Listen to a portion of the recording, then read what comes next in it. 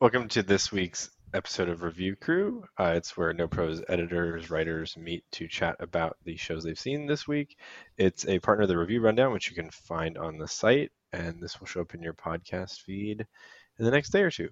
We're going to kick it off with our Chicago curator Hey everyone, it's Patrick McLean. and our East Coast curator at large. Hey everyone, it's Blake Weil. And I'm your host for today, Kevin Gossett, the LA Reviews editor. And actually, Blake, Pause, guys. You're not unmuted in the Discord. Oh wait, yes you are. Sorry. It's Professionalism. Noah, keep that in there. I want a record of Blake screwing up a perfectly good intro for everybody. God damn it! I'm sorry. just Once cut it more out. from. No. Let's just keep going. Yeah. I nailed it once. I can't nail it twice in a row.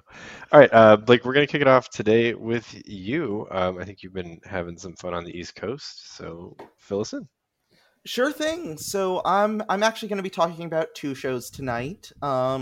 One fantastic if imperfect, and one imperfect if not fantastic. So let's start with the negative, I'm afraid, and I'm going to jump into Halloween Nights at Eastern State Penitentiary.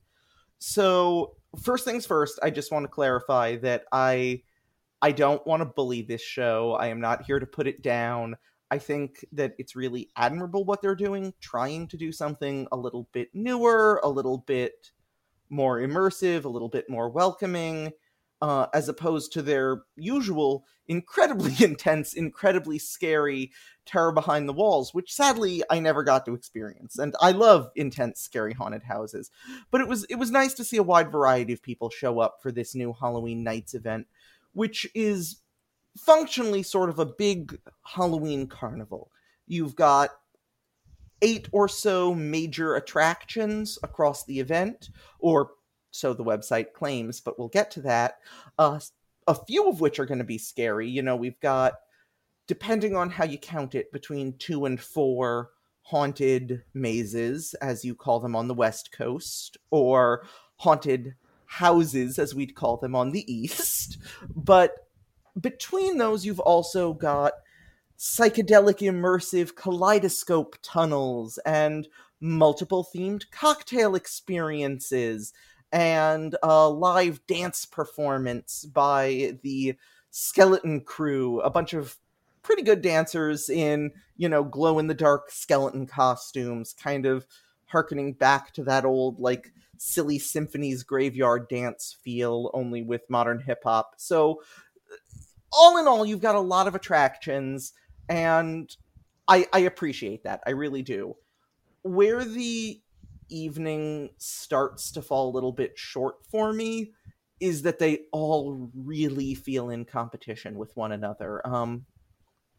All save one, which I'm going to end on for this, are pretty sparse. The haunted mazes are pretty bog standard. People jumping out saying boo. Occasionally they've got a nice trick like a swirling tunnel or a 3D maze or shifting floor panels, that are holdovers from when it was a more elaborate haunted house and they just still have those props in storage. But for the most part, they just seemed a little bit uninspired, a little bit hard to follow, especially in some of the ones that claimed to be a little bit more plot heavy, such as the Take 13 haunted Hollywood attraction, which was just kind of incomprehensible from a quick walkthrough. The beer garden's pretty pleasant, but, you're also paying, by the time you're drinking around, because you need the VIP pass to get into them, around $60 to go to the event. So I'm not really sure that I can recommend there. I wonder, Blake, is the issue, because you mentioned that this is a more toned down version of this experience out there this year. How much do you feel like that is maybe contributing this pivot to make it, for lack of a better term, more family friendly, has kind of deflated the experience that maybe you were expecting to have? So that's kind of an interesting question, because as a lot of people know, I'm really not against family friendly. I personally love kind of lighter immersive stuff. I just also happen to love scarier haunts. I think the trouble they're really running into here is that it's sort of this neither fish nor fowl in between, that it hasn't really become family friendly yet. The experiences that you could go to if you're not looking for horror are pretty scarce in terms of actual content within them, but the horror experiences have been sort of diminished by virtue of resources being diverted into these more tame attractions. And so, really, I think that we might just be looking at a pilot program this year in which we're going to see which of these attractions worked the best and build that out into a full event. And there was one of them that worked really spectacularly, which was the Speakeasy at Al Capone's cell, which was sort of an immersive cocktail bar experience. You could go into some of the historic actual cells surrounding Al Capone's actual cell and pop in to play blackjack with someone as the ghost of a magician from the 20s all done up. Or you could get your fortune read, or you could talk to flappers who would also rotate on and off of a main stage doing sort of postmodern jukebox style jazz arrangements of pop hits. And that was really fun. They managed to tie in the history of the place. It managed to retain kind of a level of good taste that I think they're really trying to do here. I think they liked Eastern State Penitentiary's big, Terror Behind the Walls event. I think everyone loved it. I think the problem really came that it wasn't necessarily in the best of taste doing that in an actual historic prison, especially as we're sort of reevaluating the prison system within the US. And so this is an attempt to kind of move in a more agreeable direction there. And it's an admirable move. I don't want to shoot it down too much. I just think that it's in this sort of awkward growing pains period, because it used to be very good at doing extreme horror, and now it's trying to figure out how to do something else, if that makes sense. No, that definitely does, and I think it's probably something creators struggle with generally, is like, how do you kind of split the difference between making something that like appeals to maybe a more limited scope of the people who are into kind of the more extreme horror type stuff, and people who are looking for something else or they can bring their kids to. I want to go back to that point about having it set in a prison, because that is like an interesting venue, and it sounds like only the Al Capone cell show even takes advantage of that, or so how does that work? It works one of three ways. Either you're Al Capone Speakeasy and you're really leaning into it, and it's working for you. You can feel the prison vibes. The cells provide an interesting structure for more intimate encounters. But then there's sort of, the in-between approach. There was the Tricks and Treats bar, which was not one of the themed cocktail experiences, just a bar you had access to. And that just allowed you some nice intimacy in some of the odd little courtyards of the place. This is not just a prison, it's an enormous historic prison, a stone castle fortress in the middle of Pennsylvania dating back to the 1800s. And so just having the space to kind of stand out in the autumn air, drink your bourbon and cider, and they were pouring very strong drinks, which, I mean, definitely helped my evaluation of this bar. But it was really nice just to be able to sort of engage with that architecture in a more casual way. But then a lot of the and then also things like the Kaleidoscope Tunnel, while certainly it was kind of a mellow attraction, it was just a sort of abstract projection show on the ceiling. It's a crazy vaulted ceiling of an old historical fortress. It's cool to just engage with that architecture. But then in a lot of the haunted trails, it either just, sort of ignores the architecture, in the case of the crypt, where, you're clearly walking past prison bars, but they're sort of insistently going, no, this is a vampire crypt, except that this is a vampire crypt. Or in the case of something like, I forget what it was called, Toxic 3D, let's just say, something along those lines. You know exactly the house I'm talking about if you've been to any multi-house, multi-maze haunted attraction. That one just sort of totally papered over the prison architecture and aesthetic.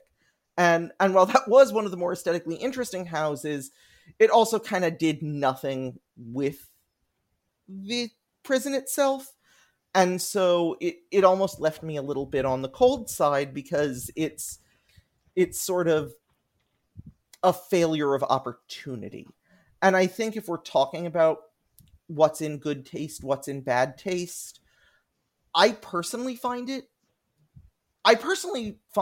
what's in the poorer taste is just sort of using the prison as a launching point for more general spooks. I think that even if you're doing it for something entertaining, something a little bit lighter, the fact that some of the experience was sort of engaging with this prison and getting a feel for it and touching, even if in a lighter way, on its history, I feel like that lent to my feeling that this is an experience rooted in sense and taste, and not an attempt to, in the case of Toxin 3D, literally paper over the history.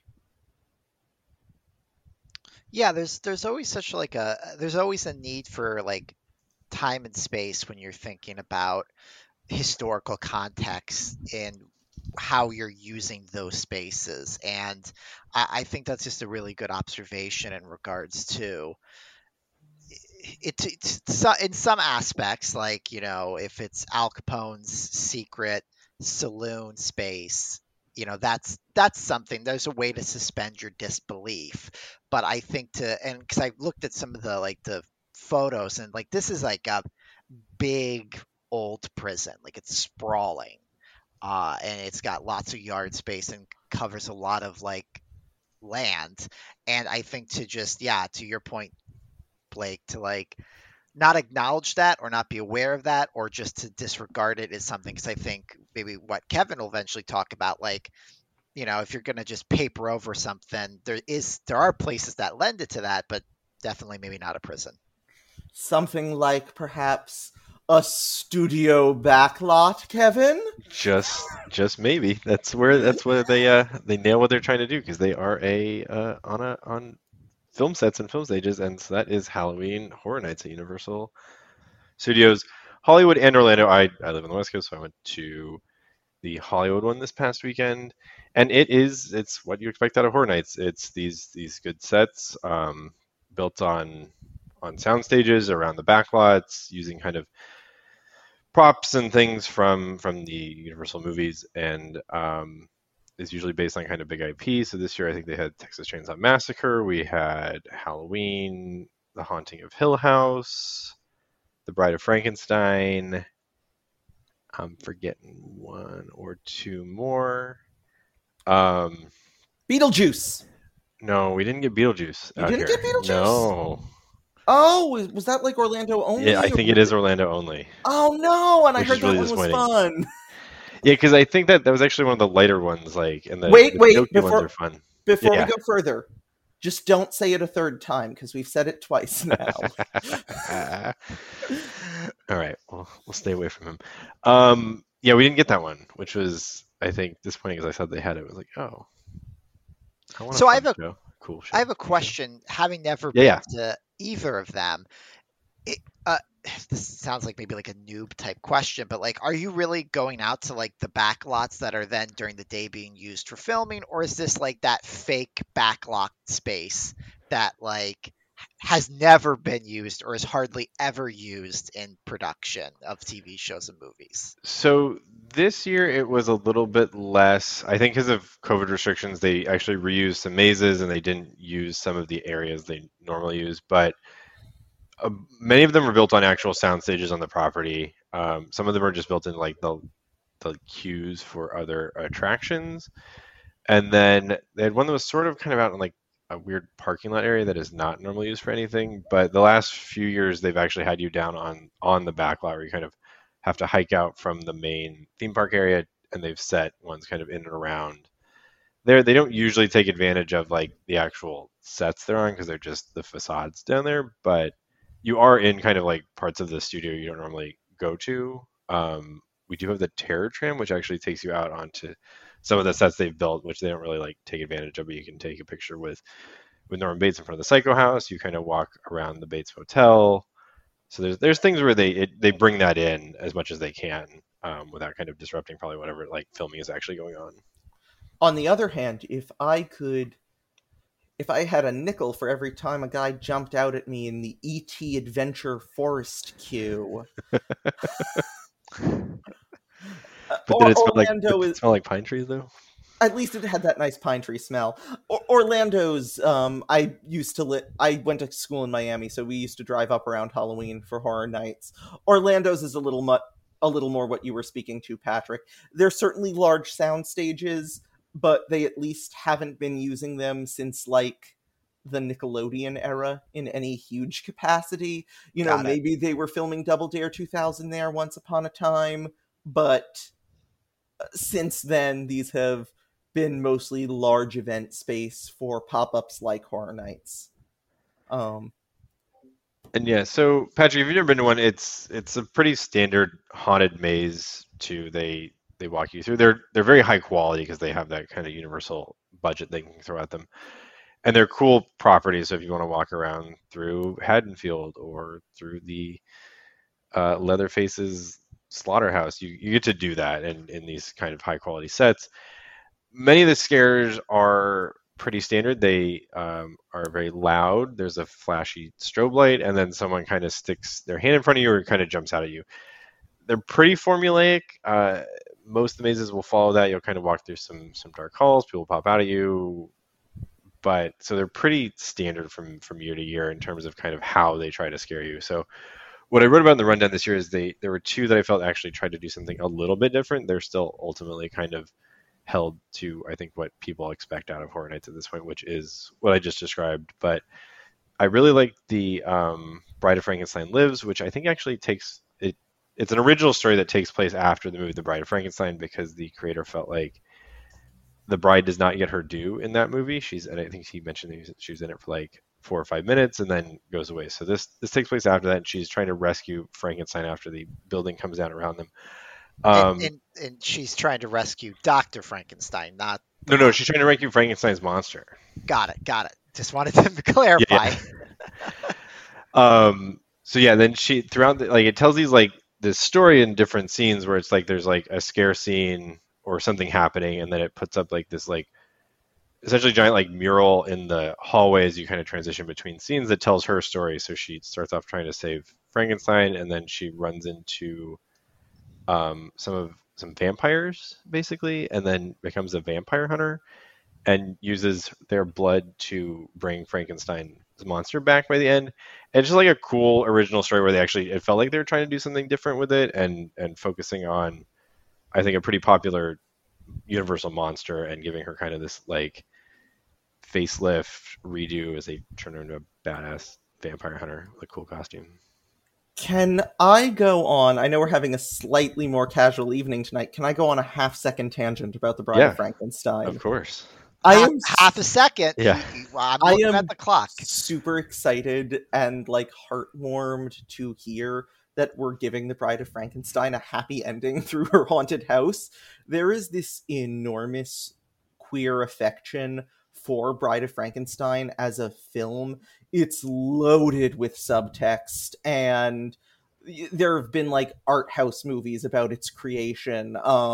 If you ever saw not super art house, but still great, if you ever saw Gods and Monsters with Brendan Fraser and Ian McKellen, like the fact that we're revisiting this theme, just like, mwah, oh, that sounds great. I'm really sad I missed that one. And I will say, in defense of the movie, and if you guys have read Mary Shelley's book or remember it better, correct me, but I do feel like what ultimately is the Bride of monster, the creature, has a very small part in the book as well. So it's not necessarily, this is maybe a rare opportunity to defend Hollywood filmmaking that no, they didn't kind of drop the ball there. I do feel like that's kind of like only in the last fourth of the book, but. And this has been Literary Review Corner. Now back to your regularly scheduled So, review crew. Kevin, you mentioned COVID protocol. And Yes. one of the things I didn't see you mention in your review or hear you mention tonight is the scare zones. So I know they've put up, the clear vinyl sheeting to try to keep the actors away from the visitors during COVID this year. But how are they trying to manage the scare zones during COVID? So the scare zones are actually, let's back up to Universal Studios Hollywood COVID protocol. They actually, everyone inside, if you're in the park, whether you're inside a building or outside one, you are required to have a mask on. And as far as I know, tomorrow, October 7th, if you're listening later, they will actually be requiring vaccinations to enter the park. So that's part of it. And all of the actors, the scare actors and monsters have masks on in some capacity as well. So everyone is masked. So it's not as much a concern outside. And they have done some things in the mazes to kind of keep people a little bit away from some of the scare people, where they're behind, like they're banging on doors from on the other side. They're kind of I'll talk about it in Hill House, kind of what they did for that in a second. So ways to kind of separate people a little bit so people aren't in their face, but everyone does have a mask on, which I think helps. And I know LA County and California are doing really well, where Florida is Florida. So I felt safer there and fine. They're pretty on top of getting people to like wear a mask and 100% like when they're going through the mazes.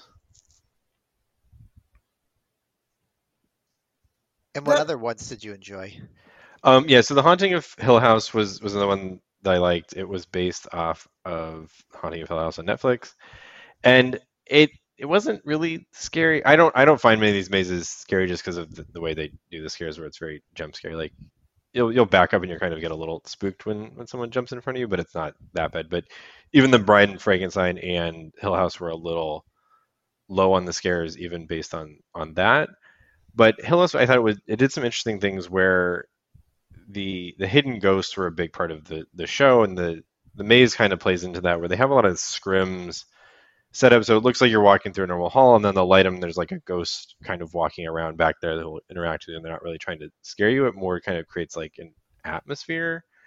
So there's some cool scenes where they do that, and there's one where you kind of walk through and it pops scrims on the whole room, and it's like filled with, they're just dummies or mannequins dressed up like the ghosts, but they're filling the room. So it kind of, I think, encapsulates that kind of later scene in the show where the characters run into a lot of the ghosts. So I thought it was just a cool way to do it, and it felt like some of the actors were on point as far as the characters. The Olivia Crane ghosts are kind of like leading and beckoning you into the house more than really trying to scare you, and I just felt like I kind of captured some of that without necessarily being like a scary maze. So this might be like the most inside baseball thing that I'm going into here, but if you're listening to the No Proscenium podcast, then you've come for inside baseball. Tell me if I'm wrong, because I've heard it through the grapevine. I've never been myself, but Not Scary Farm, I know, previously did a lot of really cool scrim heavy mazes, and those haven't been as common at Halloween Horror Nights. So is this a trend picking up? That's a good question. I have never actually been to Not Scary Farm either, which is a weird thing as like a Southern California resident my whole life. But I've not been. I normally stick to Universal because it's a little closer to me. And then I was thinking of actually going for the first time this year. And then I think a few episodes back, Noah had a rant that just popped off about their mask protocols. So I've declined to go this year. So I can't really speak to anything in Scary Farm's history or present day and how that might interact with Universal this year. Well, the same way on Passover you're supposed to say next year in Jerusalem, I will say next year in Not Scary Farm, for both you, me, and our whole immersive family. Yeah, we'll take a trip down there. Road trip. Yeah. So, any other questions kind of about Horror Nights generally and in the mazes they had? I don't know. Those are the two big ones that I talked about in the rundown. And I think those are most interesting from like a non-standard perspective. Other than the fact that they're both based off, or the original source materials book, are books I find kind of Yeah. subconsciously interesting. But no, I appreciate Okay. the rundown. Do you have anything on Hill House on that? We want to keep it in book club corner for a second. No, I actually have never read that one, so I'm failing my literary corner duties right now. Hey, All so right. long as we're talking Hill House, Midnight Mass is pretty good on Netflix. Same director, did an I've not awesome job. checked that out yet. It's on my Halloween plans, and I think he's gonna do House of Usher. I saw today. And Pretty he's exciting. also doing Christopher Pike's The Midnight Club, I know. So that's going to be interesting for all you YA horror heads out there. All right, and then before we get way too far Way afield off here, topic. let's stick with the horror. And Blake, I think you had another show that you hit up on the East Coast. Sure thing. So this is the show that I'm a lot happier about, and that was Unravel by Spectra Pulse. So I went in knowing next to nothing about this show. It was a fringe experience for one person at a time. You are told that you're going to be meeting outside a bar in the Northern Liberties neighborhood of Philadelphia, and the only pre-show instruction you're given is to leave a voicemail for Montgomery's Investigative Services, where you are applying to be a detective's assistant. And so already you've got this kind of fun noir feel going in. You know, I was checked in by a show facilitator outside the bar and then told, masked, to pop in, find Mr. Montgomery. He brought a couple shots outside, gave me the brief overview of the case we were investigating, a suspicious suicide of allegedly a devout Christian. And so, a little weird that she would have ended it, said according to the people who knew her. And so we're going to be breaking into the apartment that's her last known location. Gulp down this shot. Come on, let's go. And then we're walking down the street. We're moving. And most of the show is a simulated break-in of a real apartment that they have set up kind of terrifyingly. You walk in alone after putting on gloves and shoe covers to not leave any prints. They're also to promote COVID safety smartly. There is a red lensed flashlight projecting a huge shadowy cross onto the wall. All the walls, by the way, have Bible verses stapled all over them from floor to ceiling. And so you're exploring this kind of terrifying, like, very Seven, like, serial killer layer as you're starting to piece together the occult nature of this murder. And there is only ever one actor in the show. It always feels pretty COVID safe. They maintain their distance. It has almost no jump scares, and it's peppered with really fun little personalized touches. You know, I find an old typewriter, I pull out a sheet from it, and it says, Blake, your path to enlightenment has just begun. Which, you know, is a small touch, but when you're already on edge, it makes the whole thing just that extra layer of spooky fun. Did it get more personal than that? Like, because, like, I'm just curious the depth. Like, was this like, did you submit any details in advance? And like, you're like, are you afraid of anything? And you write down spiders, and then conveniently you walk into a room that's full of spiders. So they didn't do any of that hot reading or survey-based horror, however much I do enjoy that sometimes. But and here I'm going to get to some slight gripes about the show. You know, I had a really great time, and overall I consider it a super positive experience, one of the best sort of small batch indie horror experiences that I've done. But the plot kind of goes nowhere. it has a lot of themes of zealotry and enlightenment and, the price of forbidden knowledge. There's a lot of Eden symbolism as you poke around, including a pretty spectacular scene in which, the same way, a drug dealer might be growing weed in their closet, they have one of the closets set up as this crazy plant overloaded Garden of Eden set. But with that sort of like grungy, more drug den aesthetic. But that never really goes anywhere. The one plot thread I thought I was following for like 90% of the show was that this was a setup, and I was being set up as the next victim of the cult, who was the last investigator. But no, and spoiler alert here, although the show has concluded, it turns out no, the victim was the detective's ex-wife, and he's not even really a detective. He's just a guy trying to figure out what happened to his beloved wife, and he's the next target of the cult.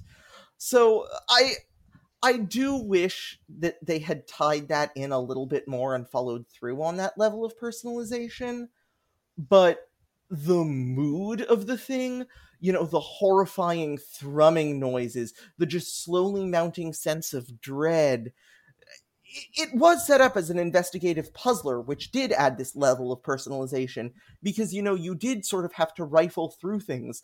I had to destroy multiple props that they must just have closets full of. They had secret messages hidden inside of walnuts that I had to crack open with a nutcracker at one point. Like, it was wild in terms of that level of sort of personalized intimacy. But as opposed to sort of plot-based emotional personalization, nah, not really. On that, this is kind of maybe insidery baseball too. You mentioned the breakable set pieces in your review and here as well. How did they kind of lead you into that? Because that's one of those like no-nos in shows. It's like don't break the sets. And it always feels weird to kind of like when they're like, no, we want you to do it. And it sounds like you're doing it a lot in this one. Well, there was a few little violations of protocol like that. At the beginning of the show, we were also told not to cross any doors with caution tape.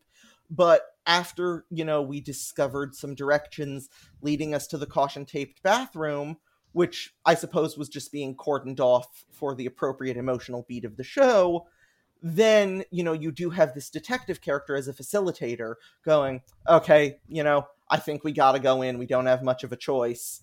And they'll open the door for you. For the breakables, though, you always can ask permission, but there are other times when it feels so totally natural. The two biggest breakables of the show were the aforementioned walnuts. Earlier in the show, I found a nutcracker. Then I found a terrifying little drawer filled with, like, gilded insects and 4 whole walnuts in tiny little birds' nests. I'm holding a nutcracker. I look to the detective, he shrugs, I shrug, I go to town. And the other one, equally creative, there was a handprint on a pillow. And if you put your hand against it, you could feel something hard in the pillow. I go, hey, I found something hard. Detective goes, hey, open it up. So I, rip it right open on the seams and find some more evidence in a little jewelry box inside of it. They managed to make it feel transgressive, but also cue you enough that the moments when you're supposed to hit those beats. I think it does this, and this is also going insider baseball, but I think there is this really difficult balancing act, a lot of sort of one-on-one physical interactions have, where you need to cue your audience in on how to be a good audience member, how not to break the story or the set, but how to go along with and best enable the story that they want to tell. When you're an immersive theater audience, you're engaging in a dance with the creator. You need to be a good dance partner. They're not gonna just, lead you through all the steps. But they also need to be your dance instructor by that same token. And I think they did a really good job of that here. Well, I think that is easier to this whole concept of like when you're breaking things, or by breaking things then breaking the experience. I think that is so much more manageable on that one-to-one level where especially in a situation where you can clearly communicate or communication is highly encouraged. I've done a few one-on-one experiences, and those weirdly also they maybe not weirdly, they feel the most freeing in that sense of like, if there's a pause and silence, I can ask a question. Like you can kind of more, rather than when you're in a group setting and there's that pause of silence and you're like, can I ask a question? Can I interact with the performer? Or is this just like the beat and stuff like that? Like you can ask a question. If they don't respond, then okay, then the relationship that's going on. And I feel like that kind of definitely helps influence things. And I think it really is something that I wish I saw more of during spooky season. I feel like that's where like you can really create, like Blake, to the point when you pull out the typewriter, that's like how you can create really intense, frightening, intimate moments when there's someone in the room who's watching you like a hawk, and can push you or manipulate you into going deeper into that terror. For sure. And as I said in my review, I watched my back on my walk back to my car to head home. It put me in the spooky season mood that I had missed for so long, and it's really been kind of a great gateway drug for another season of binging on horror content. Yeah, it's just good to have spooky season back. Missed it all last year. Speaking of horror content, I want to hear about your horror musical comedy choose your own adventure, Patrick. That sounded bananas, and I am really curious. Yeah, so I recently experienced the Leah project, capital Lea.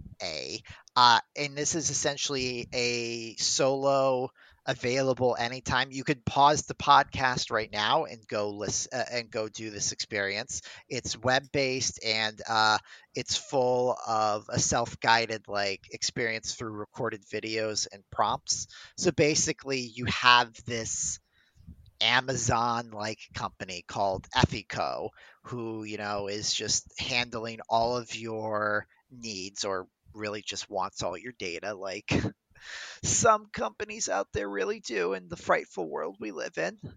Speaking of spooky season, and Heyo. heyo, and Ethico has recently is pioneering the latest version of Leah 2.0. They have a very basic like, hey Leah, order me groceries. Hey Leah, book my plane ticket back home for the holidays, right?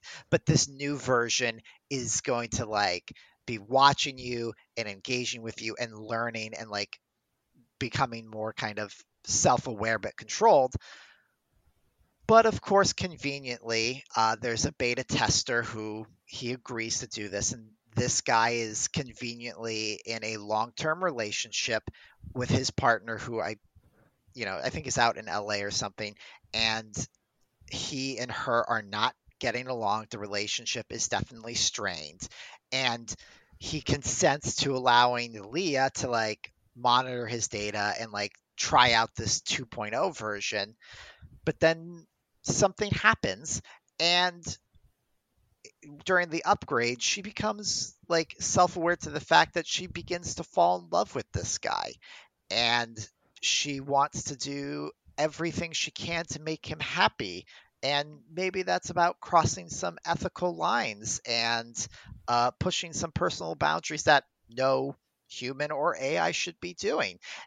But what's really kind of fascinating about this is typically when Leah is conveying any kind of emotional moment in the pre-recorded videos, it's actually a musical, and it's like a music video with like text and imagery, and she's singing along, and it's very synthesized and engaging. And I mean, what makes this experience worth checking out for sure is the music. Like I'm so desperate and can't wait for the music to be released like on Spotify or something, maybe a playlist when this experience eventually, he they close it down and something like that. Like, it's so good and it's so catchy, and it really kept me engaged.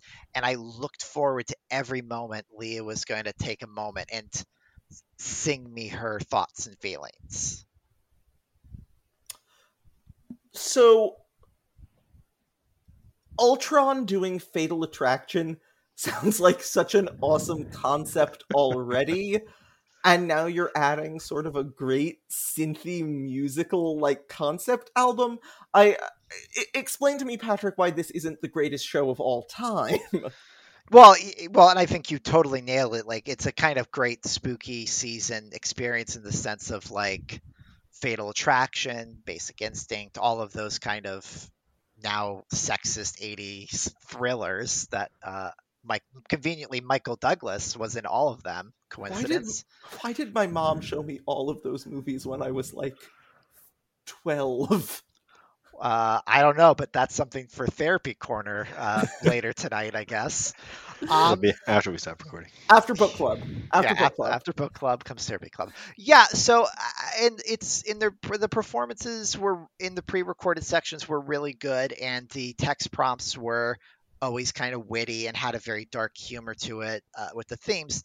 The issue is my role in the experience was very difficult to navigate, or was so removed from the experience that if I made a choice, it was ignored. So really, if you go to Everything Immersive and you click on go to the experience, it takes you to a website, but this website is actually like an in-world website. It's not like, hey, this is the Leah project, this is who did it. If you want to start the experience, click here. Like, you are immediately thrust into it, which is not necessarily a problem. Like, it's not I've done and reviewed experiences before. I can catch my way up and I can figure out what's going on.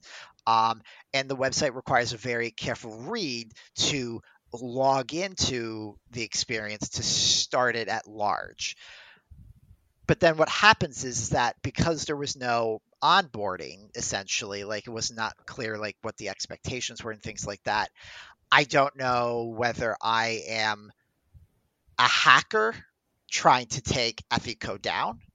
I don't know if I'm just some random schmuck in this world who happened to log into the Ethico servers and am going through this, or I am myself having stumbled into it. My role and the agency I had was very unclear, and ultimately, reluctantly, I just decided to be myself because I wanted to stop thinking about it and I wanted to start enjoying the experience. Did the show ever like clue you into your role through context at any point during the show, or you were just kind of always lost?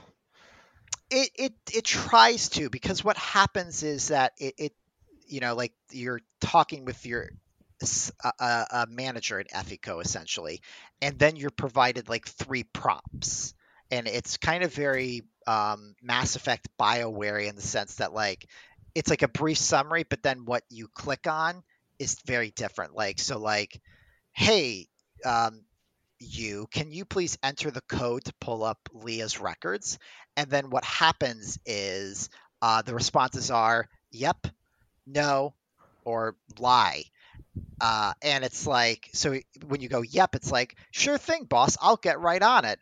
Or if it's like no, it's like, no, I'm not doing it. No way. I hate this company. Or lie is like, sure, yeah, I'll get right on doing that computer stuff, right?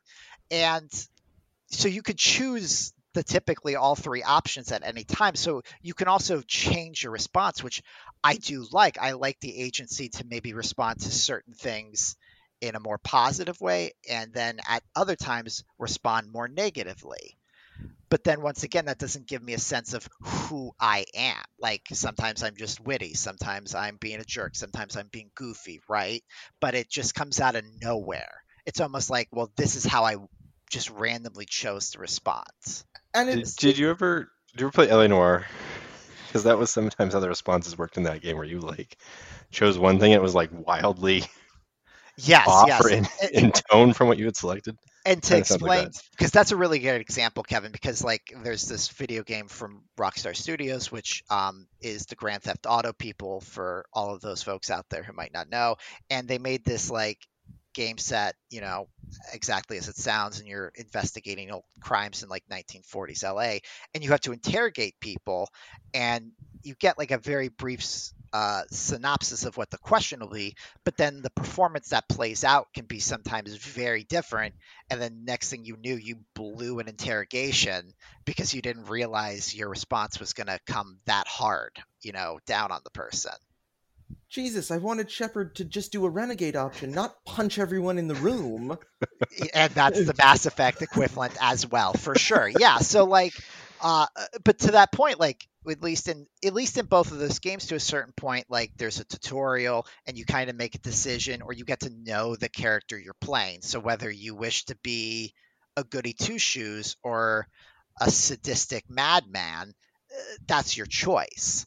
But then with this one, I didn't quite know, so I quickly just like fell into the decisions, instead of just being myself and just kind of responding with, I typically selected like the goofy options where it's like enter the code, and then the response is like just hit buttons, and then so my text prompt is just like a bunch of random characters because I hit every button on the keyboard. The other problem because of that is that I eventually gets to a point where you can admit to this ethic code manager that you are not who they think you are. So I admit to the fact, hey, listen, I'm just some schmuck who just wandered in here onto your server by pure accident. I don't know what's going on, period. And the response is like, oh, you're lying to me. I know that's you. I think you're just stressed or trying to blow off some steam. And then the story continues. So then on top of not knowing who I am, most choices are addressed or maybe acknowledged, but then also are equally quickly dismissed in service of the narrative at large. And so then I become very passive and just wait for the videos to play and sit there. do the choices you make or the answers you select have any effect on the outcome? Are there like multiple endings, or is it all kind of like just the way you get to the ending?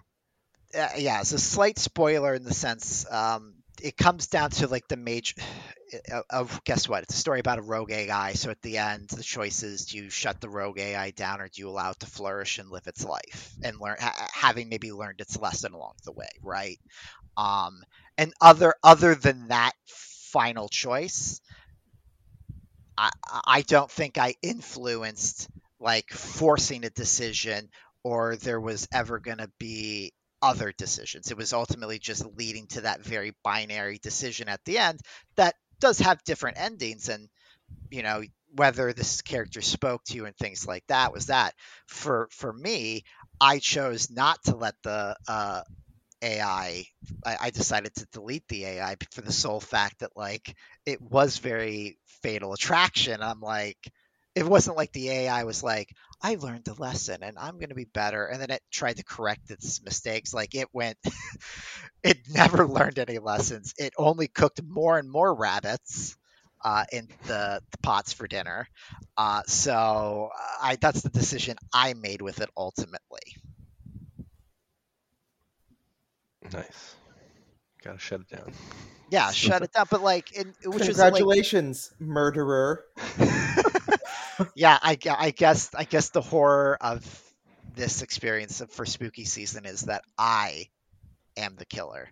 Truly. But like, but like in many ways, this is almost an experience about the music and about some of like the dark humor of it that had some interactivity and some engagement to help make some choices and flow things along. Unfortunately, I just thought that component, they just didn't mesh. The components didn't click together. And while I love the humor and the music, and I super recommend checking this experience out for it, when it comes to those prompts and when it comes to the ends, because also you make your choice at the end, and it's a very like, okay, this is what happened. Here are the credits. Like, so even like my big moment of agency ultimately was like, Great. Thanks for making a choice. Good night. Just make big decisions and sign off. Yeah, That's you what I just do. make societal changes within an evil corporation, and then there you go. And then you just go home and live your life, I guess. I don't know. There's no repercussions. Just go on. Um, how? No, I don't actually have a question. Blake, do you have a question? No, Okay. I mean, I kind of get a feel for this groovy, synthy, messy but fun show. Yeah, and I think that's a really great synopsis that it's fun but messy. And there is a lot of good here, but unfortunately there's just some stuff that I personally didn't work or I think could be, upgraded or the code could be fixed to make a little smoother experience to really make it worthwhile. But it's available right now, it's free, you can do it whenever at your leisure. Those are also some trade-offs that maybe for those listening out there might make it worthwhile to check out. Blah, blah, blah, blah, blah. That's Hey, what I was trying to say. Phantom of the Paradise, one of my all-time favorite musicals, is a train wreck. So let's, sometimes messes can be fun, and it's a cool little online experience. No reason not to check it out, sounds like to me.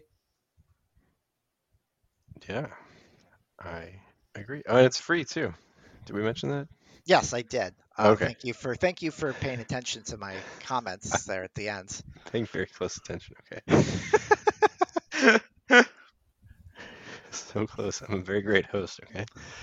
Um, I Blake, I kind of want to put you on the spot and make you talk about this Alice show, but I'm not sure if for Oh, the all right. just like do like 5 minutes. I'm so curious about it, and I Okay, just want to hear about it. so I was very excited about this show. It promised. This is Alice, Not Your Child's Wonderland by Ego Poe Repertory Theater.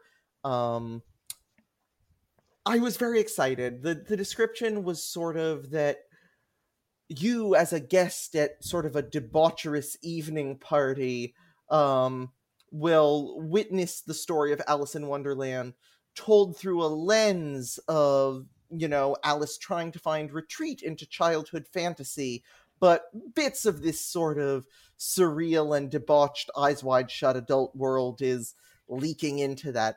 And I'm like, okay, you're putting on this, Marquis de Sade's Alice in Wonderland at the beautiful historic Glen Fort estate, and it's got, immersive trappings. This sounds like it's going to be great.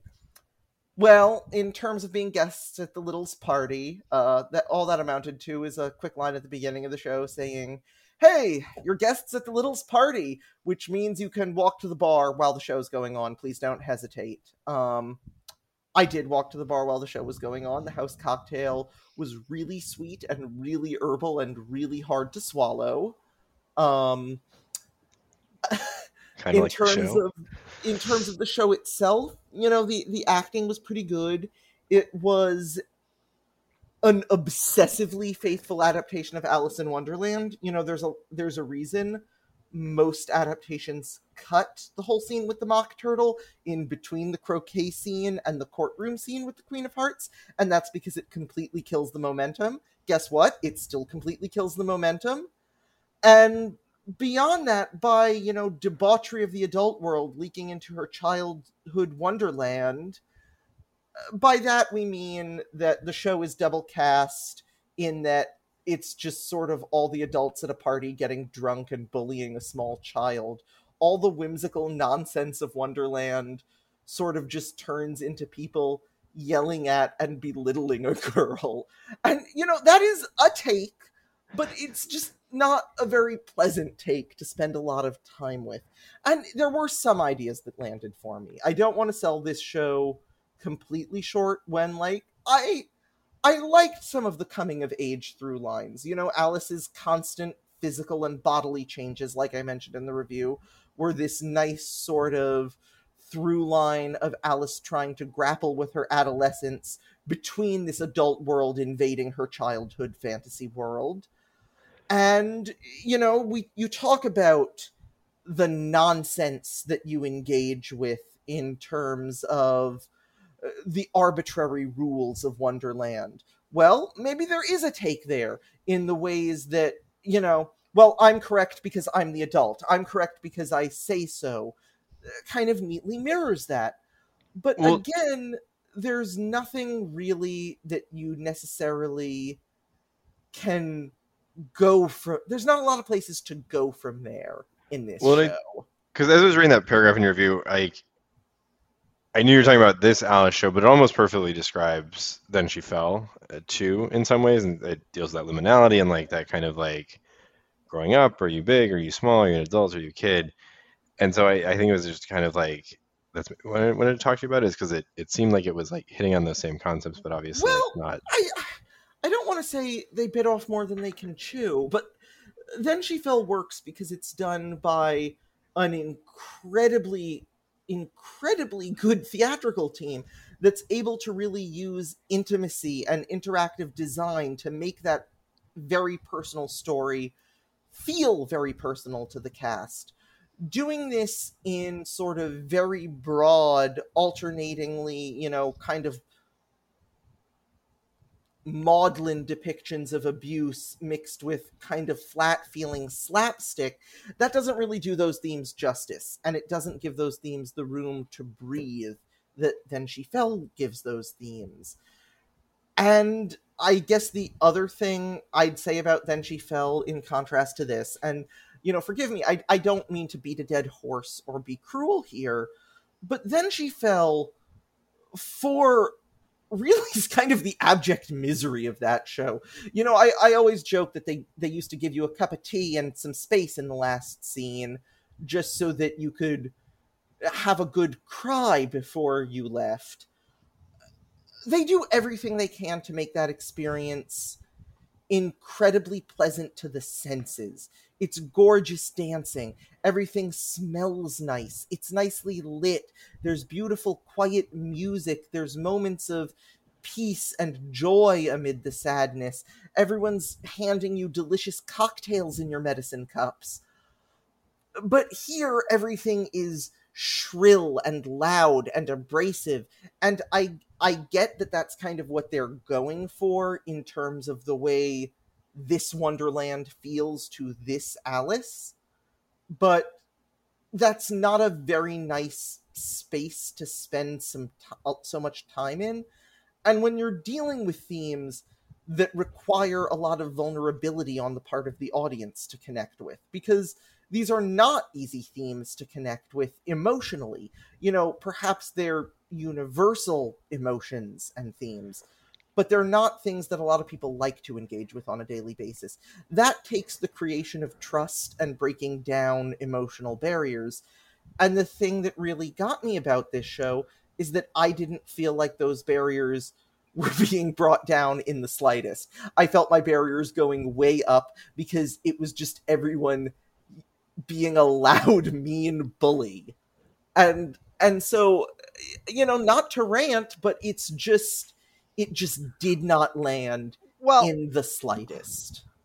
And I think, having not seen Then She Fell, and I also, I have not seen it.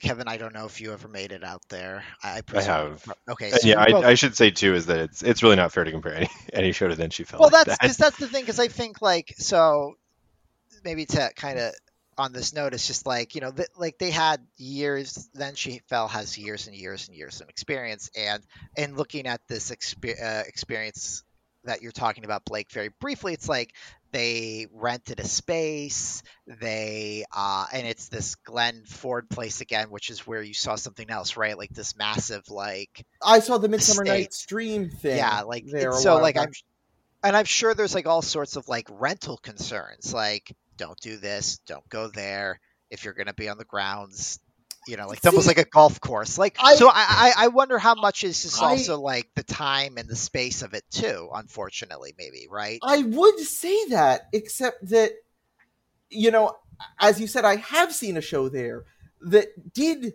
kind of, it had a lot more flexibility. I don't think Glenn Ford is that restrictive. That same company, Altera, is putting on a sort of Sleep No More inspired promenade performance, The Poison Garden, that I'm attending at the end of the month. And even if that was the case, and I'm not trying to compare them to Then She Fell, because that isn't fair to anyone. Then She Fell is quite possibly the best immersive show I've ever seen. What I might instead compare it to is a different production of Midsummer Night's Dream I recently saw and reviewed, Lovers and Madmen, over at the Taylor Arboretum outside of Philadelphia. That is a show that had very light immersive components. Similarly, we were instructed that we were members of Duke Theseus's wedding party. And similarly, it was an outdoor production of mostly traditionally staged scenes. However, a few creative elements, integrating some promenade sections, having small, more interactive interlude scenes as you walk from sort of venue to venue within this dark forest that you, along with the Athenian lovers, are getting hopelessly lost in. They, for also a fairly young theater company with fairly limited resources and working within the confines of the venue that they were allowed, were able to craft something that felt really special and really innovative. I think what really doomed Alice at the end of the day is a failure of concept and a failure of consideration for the audience and the way that they're engaging with the work. That, even traditional theater has to think pretty strongly about where their audience is coming in from and what emotional journey they're going to be taken on. And Alice, trying to introduce immersive elements, in even however lightly they did, that goes doubly. And I feel like there was a real distinct break in that emotional journey that just didn't allow the audience to connect with the piece. And I think that's something we come back to a lot in this show, right? Is like kind of was it constructed? Did they know what they were trying to do, and did they kind of make that land? It seems like it was kind of mixed up here, and I think it speaks to probably the difficulty of using even these same themes from Alice that work so well, and Then She Fell, and like translating them here. It's played in a very strange way, or even like with the Midsummer Night's Dream show you're talking about, like that consideration is so important too, especially immersive, because like it's much easier to feel a show going off the rails, or not even going off the rails, just kind of going sideways a little bit when you're like in the middle of it. It's very funny, not to go all Marshall McLuhan, but the medium is the message here. It's structurally limited by the chosen structure of this show in terms of whether or not those themes will work. Those themes, what you seem to be saying, and I personally agree with, are forbidden by the chosen structure of the piece. And that's kind of a pretty interesting conundrum to be stuck in. I don't want to end negatively. Everyone, go see stuff by Third Rail. Then She Fell was great. Spectre Pulse was fantastic. I really liked Unravel. Well, no, I think we can end on a different note. We can. I think it's immersive theater is hard to put together, even if you have something kind of like misses like that, or you have something like the Leah Project that does a lot of things right. It's hard to get something that lands 100% correctly, just because theater in general and immersive theater, like you said, is doubly hard, I think, to kind of get right.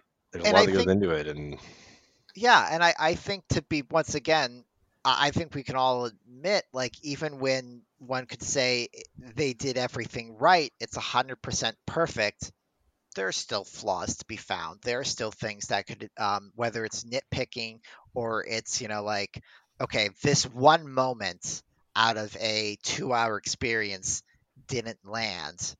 Oh, well, so be it. That happens, right? Like, that's just part of the process and things like that. And sometimes the pendulum swings one way to overshadow, like, it's like, to be binary about it, it's like good and bad. The pendulum swings back and forth, but it's never going to get typically all the way to one or the other. Like, intention and thought will save even the maybe the quote most doomed things, where then, as emotionally engaging and wonderful this thing is, you might realize later on, wait a minute, was that moment ever earned in that big thing, right? And it's just all a spectrum, and it's sometimes whether we've self-appointed ourselves to a certain degree, like trying to like decide where on the pendulum some of these experiences stop, and it's all subjective.